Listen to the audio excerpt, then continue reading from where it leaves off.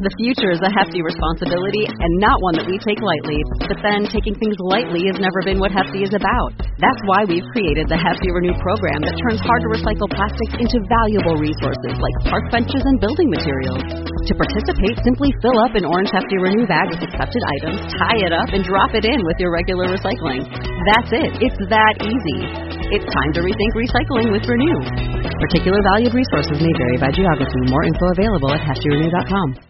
Gary Ridgway, a.k.a. the Green River Killer, murdered women in Washington state from 1982 to 1998, but possibly could have continued killing until 2001 when he was finally apprehended. Ridgway confessed to 71 murders, but was only prosecuted for 49. So who are these other 22 victims? A local true crime researcher has put together an extensive list of murdered, missing, and unidentified women to try and figure that out. On this episode of Washed Away, we'll be talking about the unknown victims of the Green River Killer.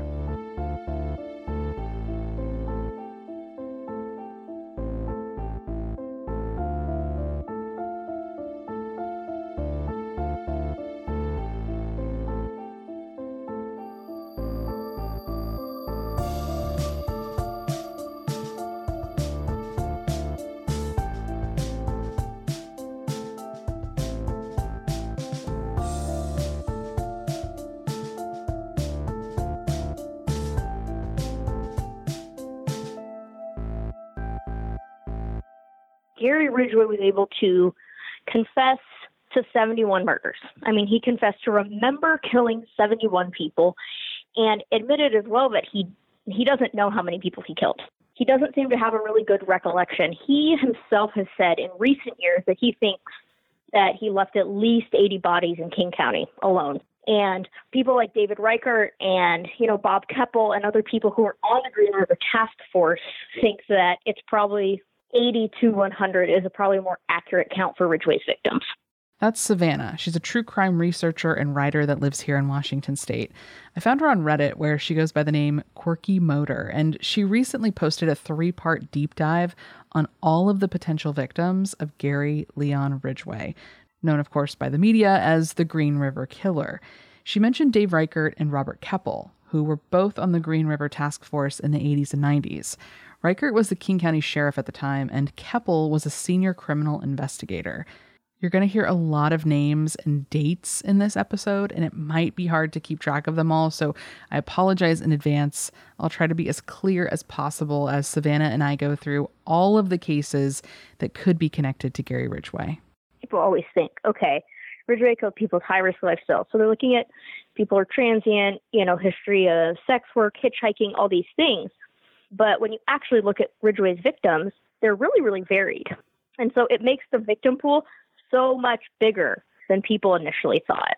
When the Green River Killer was caught in 2001 and prosecuted for his many crimes, he was offered a plea deal to avoid the death penalty. The terms of that deal included that Ridgway would help investigators locate and identify the remains of some of his victims whose bodies had yet to be found in King County, which is where Seattle and the suburbs around it, including the Green River, are located. And in the future, if prosecutors could prove that Ridgway murdered victims outside of King County, the death penalty would allegedly be put back on the table. However, in 2018, the Washington State Supreme Court ruled that capital punishment was unconstitutional, and it has since been abolished here. But just south of us, in Oregon, it's technically still legal, though there has been a moratorium on executions since 2011. And I bring this up because Savannah thinks the threat of the death penalty is why Ridgway wouldn't confess to certain murders, like the ones he possibly committed in Oregon. The biggest ones are probably Tammy Lyles and Angela Gardner. Their bodies were found in Oregon. Some people truly think that Tammy and Angela were not Green River victims and that they just were victims of another predator. But others think that these were the two women he killed actually outside of Washington state. Interesting. Do you know why, other than the time frame, why they're kind of looked at as Ridgway victims? Yeah, specifically Tammy Lyles she was from North Seattle.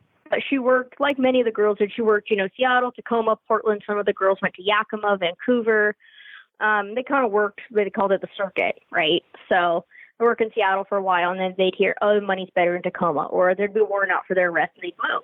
And so Tammy was from Seattle. She was working on the Strip, on the SeaTac Strip, when she went missing. So because of that, she was always considered a Ridgway victim. Now, Tammy has kind of a strange story. She left home in 1982. She was from the Everett, Snohomish area, and she, like many of them, had a kind of a transient type lifestyle, told her family, see ya. After they didn't hear from her for a while, they reported her missing.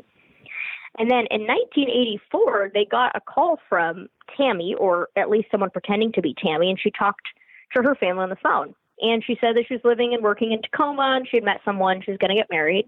And so her family called the task force and took her name off the list. They said, oh, yeah, Tammy's fine. Then in 1988, they still hadn't heard from Tammy.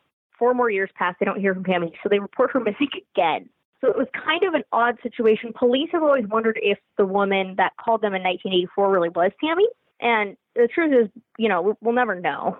But either way, Tammy Lyle's remains were actually found, I believe, in the Portland Medical Examiner's office in the late 1990s as just a Jane Doe. They didn't know who she was. And then they were cleaning out the medical examiner's office, and they were like, oh my gosh, there's a Jane Doe back here. And she was able to be matched as Tammy Lyles in 1998. And that's when they realized she was from Seattle area. She was known to work the SeaTac Strip and was last seen in either 82 or 84, right in the middle of Ridgway's spree. Now, Tammy often worked in Portland, and the area that was kind of known for sex work in Portland it's called the Camp. And Tammy, while she was working in the camp, made friends with Angela Gardner. And Angela Gardner wasn't known to work in Seattle. She was actually a high school student. So because Tammy and Angela often were seen together, working together, Angela was thought of as a possible Ridgway victim as well. And Tammy and Angela's remains were actually found together. So because of that, that's why we can really say that Angela, we believe, is a Ridgway victim if Tammy is, right? But if Tammy's not a victim, then that just opens a lot of possibilities. Now, because they're in Oregon, because their bodies were dumped in Oregon, Ridgway has kept pretty mum about their cases. Ridgway did kill 2 women in Seattle, or in the Seattle area, who he then dumped in Portland. And that was Shirley Sherrill and Denise Bush. And we know both of those women were last seen alive in Seattle. So because of that, he has been charged with those because he committed the crime in Seattle. And the only crime he committed in Oregon was just dumping the bodies there. And that dump site was only less than a mile from where Tammy and Angela were found. So, Yeah. So either they're victims of Ridgway or it's the world's biggest coincidence. Another way to try and figure out whether certain murder victims are connected to Ridgway is by their cause of death. He strangled his victims, and usually with his hands. But because most of these women's bodies were found years after they were killed, there was really no way to know for sure how they died. Again, Ridgway did confess to killing 71 people, but only received consecutive life sentences for 49, one of which was added on later. And just because a murderer has been arrested and convicted doesn't necessarily mean that closure has been given to families. And that's especially true in this case, because there are just so many other possible victims. It's hard to imagine, really, that at least 71 people, though likely many, many more, who were daughters and sisters and mothers who had goals and dreams and simply just the right to exist in this world as women, had all of their lives cut short by one man. During Ridgway's trial, there was actually a minute of silence held for each of the 49 victims. That's 49 minutes, almost an hour of silence. Those of us that consume a lot of true crime content are rarely fazed by gruesome details and victim counts because we've heard it all at this point. So I wanted to take a second to really let that number sink in. 49, 71, and who knows how many more. And what's worse is the way that all of these victims are often spoken about, because a majority of them were sex workers. People, for whatever reason, they always remember that Ted Bundy abducted 2 women in one day. But what people don't seem to realize is that Gary Ridgway was killing women more frequently than once a week for almost a year, which makes him, frankly, incredibly terrifying, which is pretty sickening. Also, it's a really weird thing that happens in the true crime community. But because Ted Bundy was interviewed about Ridgway in the late 1980s by Bob Keppel while he was sitting on Florida's death row, it really seems that Bundy was able to twist the narrative about Gary Ridgway. And Ted Bundy always sets forth this narrative that Ted was a, quote unquote, smart killer. He killed low risk victims. And he thought of himself as a very savvy criminal. And he thinks that Ridgway, who, we didn't know was Gary Ridgway at the time, but who he thought the Riverman was just killing street people and was not a sophisticated criminal. And for whatever reason, people think that is true, even though these are words out of Ted Bundy's mouth. Right. It's like, do we really want to believe Ted Bundy about anything? Because I know I don't. So I think that's allowed, it's really allowed this narrative to be twisted. You'll often hear people say that Ted Bundy helped catch the Green River Killer, but the truth is he obviously didn't. I mean, DNA caught Gary Ridgway after decades. But Bundy did talk to the task force about the mentality of a serial killer from what he knew of himself, and he told them about the ways he thought that they could track down the quote-unquote Riverman. Of course, none of those ways involved DNA. So again, Bundy did not catch Gary Ridgway, and we shouldn't be giving him any credit. So we already went over the possible Oregon victims. Now let's discuss the people who Ridgway admitted to killing in Washington state but wasn't prosecuted for, either due to lack of evidence or because their bodies have yet to be found. Unfortunately, in so many of these cases, there's very little information to go on. But here's what we know. Casey Ann Lee was only 16 when she was last seen on August 28, 1982, when she left her home to walk to a nearby store just east of Pacific Highway South. Her husband reported her missing 2 days later. Patricia Ann Osborne was 19 when she was last seen on October 28, 1983, near the 99 Motel on Aurora. She had a date that night. And then there was Kelly Kay McGinnis. Those three women are women that Ridgway confessed to killing. But because we don't have a body, he has not been prosecuted. Now, if a body of one of those women is found, that will just be added to his life sentence. I think his initial plea deal was for 47 murders. Now it's up to, 49. Ridgway specifically said, yes, I killed them. But because we don't have their bodies, he has not been officially prosecuted, but they are on the official Green River list. For Kelly Kay McGinnis, Ridgway knew specifically he killed her. Now, Kelly Kay was more of a, she did sex work, but she was more of a high-class call girl. She worked at a hotel, and she was from a very wealthy family, and she dated, wealthier Johns, really. So Ridgway remembered picking her up specifically. And I think because maybe she's a little different than his other victims, at least with where he picked them up, he told police that he killed her and then took them to a body of someone who matched that description but wasn't actually Kelly Kay McGinnis. He actually took them to a body of a girl named April Buttram, who is a different girl, but physically they looked very similar. So while he has admitted specifically to killing Kelly Kay McGinnis, because she's never been found, he's never been prosecuted for that one. Casey Ann Lee, also, same thing. He remembered picking her up around a certain time. He remembered killing her, but because we don't have her body, and same thing with Patricia Osborne, he was able to remember killing them, but without a body, without any corroborating evidence, has not been added to his plea deal. There are also Ridgway victims that have been found, but never identified, often referred to as Bones 17 and Bones 20. A third victim, Bones 10, was finally ID'd in early 2021 thanks to DNA. We now know that she was Wendy Stevens from Colorado. So now that Wendy has been identified, there are 2 unidentified victims. That's Bones 17 and Bones 20. And I think I saw that you submitted a tip on who you thought Bones 20 might be. I did. I've actually submitted a couple. So one woman who was actually found twice was Bone 17.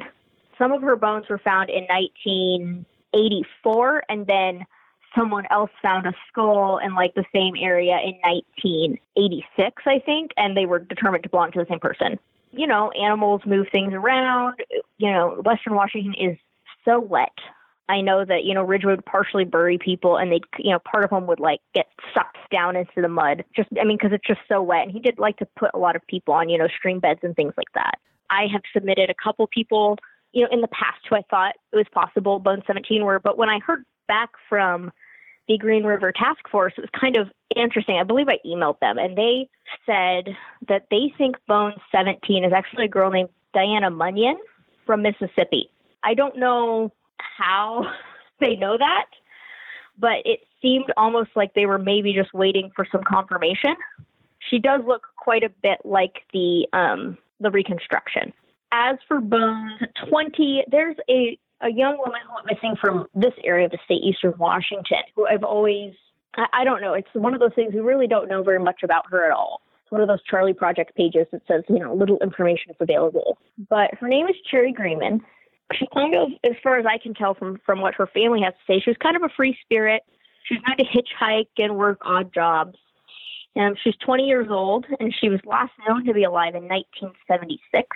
And one thing we know about Bones 20 is that they're the bones of a female. We don't have her skull, so we don't know what race she is, and we don't have any really estimation of what she looked like. But the medical examiner seems to think that she passed away in the late 1970s. And, Ridgway doesn't think he killed anyone in the 70s, but he admits it's possible, which is really terrifying. But because of that, I've just always wondered if Cherry Greenman was a victim of Ridgway. How do you not know if you killed people in the 1970s? How do you forget whether or not you killed someone? Like, I know he's a serial killer, but wouldn't he remember the first people he killed or when he started killing better than anyone? That detail is just so chilling to me. And then there's the possible Green River Killer victims, the cases that could fit, the many women who were murdered or who remain missing to this day that could be linked to Ridgway based on location, dates, and other clues. And this list is incredibly long, so I'll tell you about a few of them and then link to the full list in my show notes. Linda Adams was only 15 years old when she was last seen in Yakima, Washington in 1978. She was a chronic runaway who was last seen walking down a road and may have been hitchhiking. Rhonda Burse was 21 years old when she was last seen getting into her car after her shift ended at the Flame Tavern in Burien, where she worked. That was in 1977. Louise Sanders was last heard from in February of 1981. She called a friend to make lunch plans, but then canceled because she was meeting a date. She disappeared from downtown Seattle, and she was 35 years old at the time. While there aren't many other details about how and when these women disappeared, there are photos and descriptions of what they looked like. I'll be sure to link to those in my show notes as well. I asked Savannah if she had ever come across any common misconceptions about the Green River Killer while she was doing her research. Here's what she had to say. There's a couple things that people are just plain wrong about Ridgway with. Ridgway is he's a much more sophisticated criminal than people realize. And I'm not saying that to try to praise him, because that's obviously disgusting. I'm just trying to, I think it needs to be addressed. Ridgway didn't have adaptive difficulties. He kept it down a job. He kept a clean house. He, was married. His bosses said he had a perfect attendance record at work. He wasn't late. And those are all things we call adaptive skills. So Ridgway didn't have any lack of those adaptive skills. And as far as we could tell, he was obviously convincing enough to convince women to get into his car, even ones without high-risk lifestyles. So he had to have had some sort of charisma or ruse to do that. And also, just frankly, I just don't think he was dumb. And it totally does a disservice to Ridgway's victims. He killed 100 people. You can't be stupid and kill 100 people and get away with it. Ridgway actually used massive forensic countermeasures, things Bundy never even thought of. He was constantly altering his cars so that his car was never seen on the strip twice. Putting canopies on them, and he was painting them, and he did all sorts of stuff. Ridgway convinced daycare worker, culinary student, a couple women who were waitresses, people who had no connection to the scene. He convinced them to get in his car somehow. So people always say, oh, Bundy was so charismatic, and he had such a high IQ, and he was so smart. And that's what Bundy says about himself. I'm a big fan of this new attitude in the true crime community around Bundy.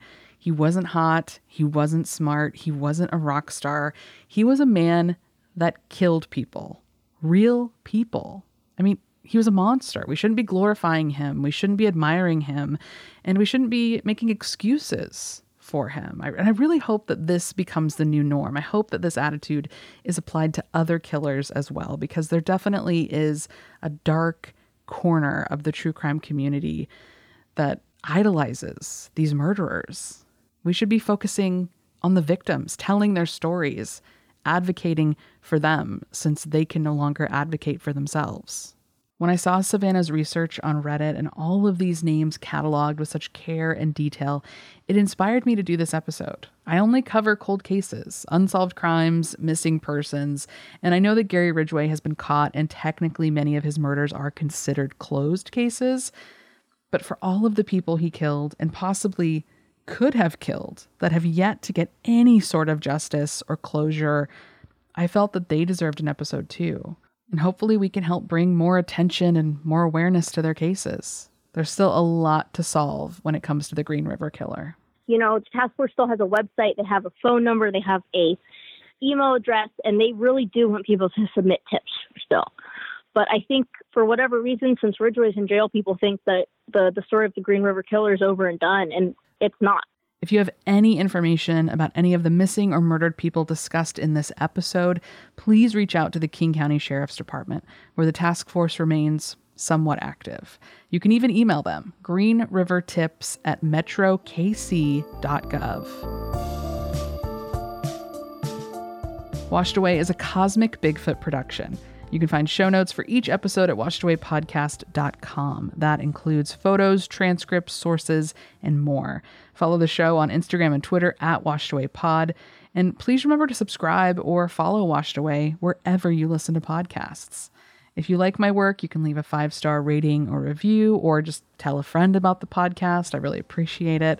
I'm Ashley Smith, the host, producer, and everything else of this podcast, and I'll have another episode ready for you very soon.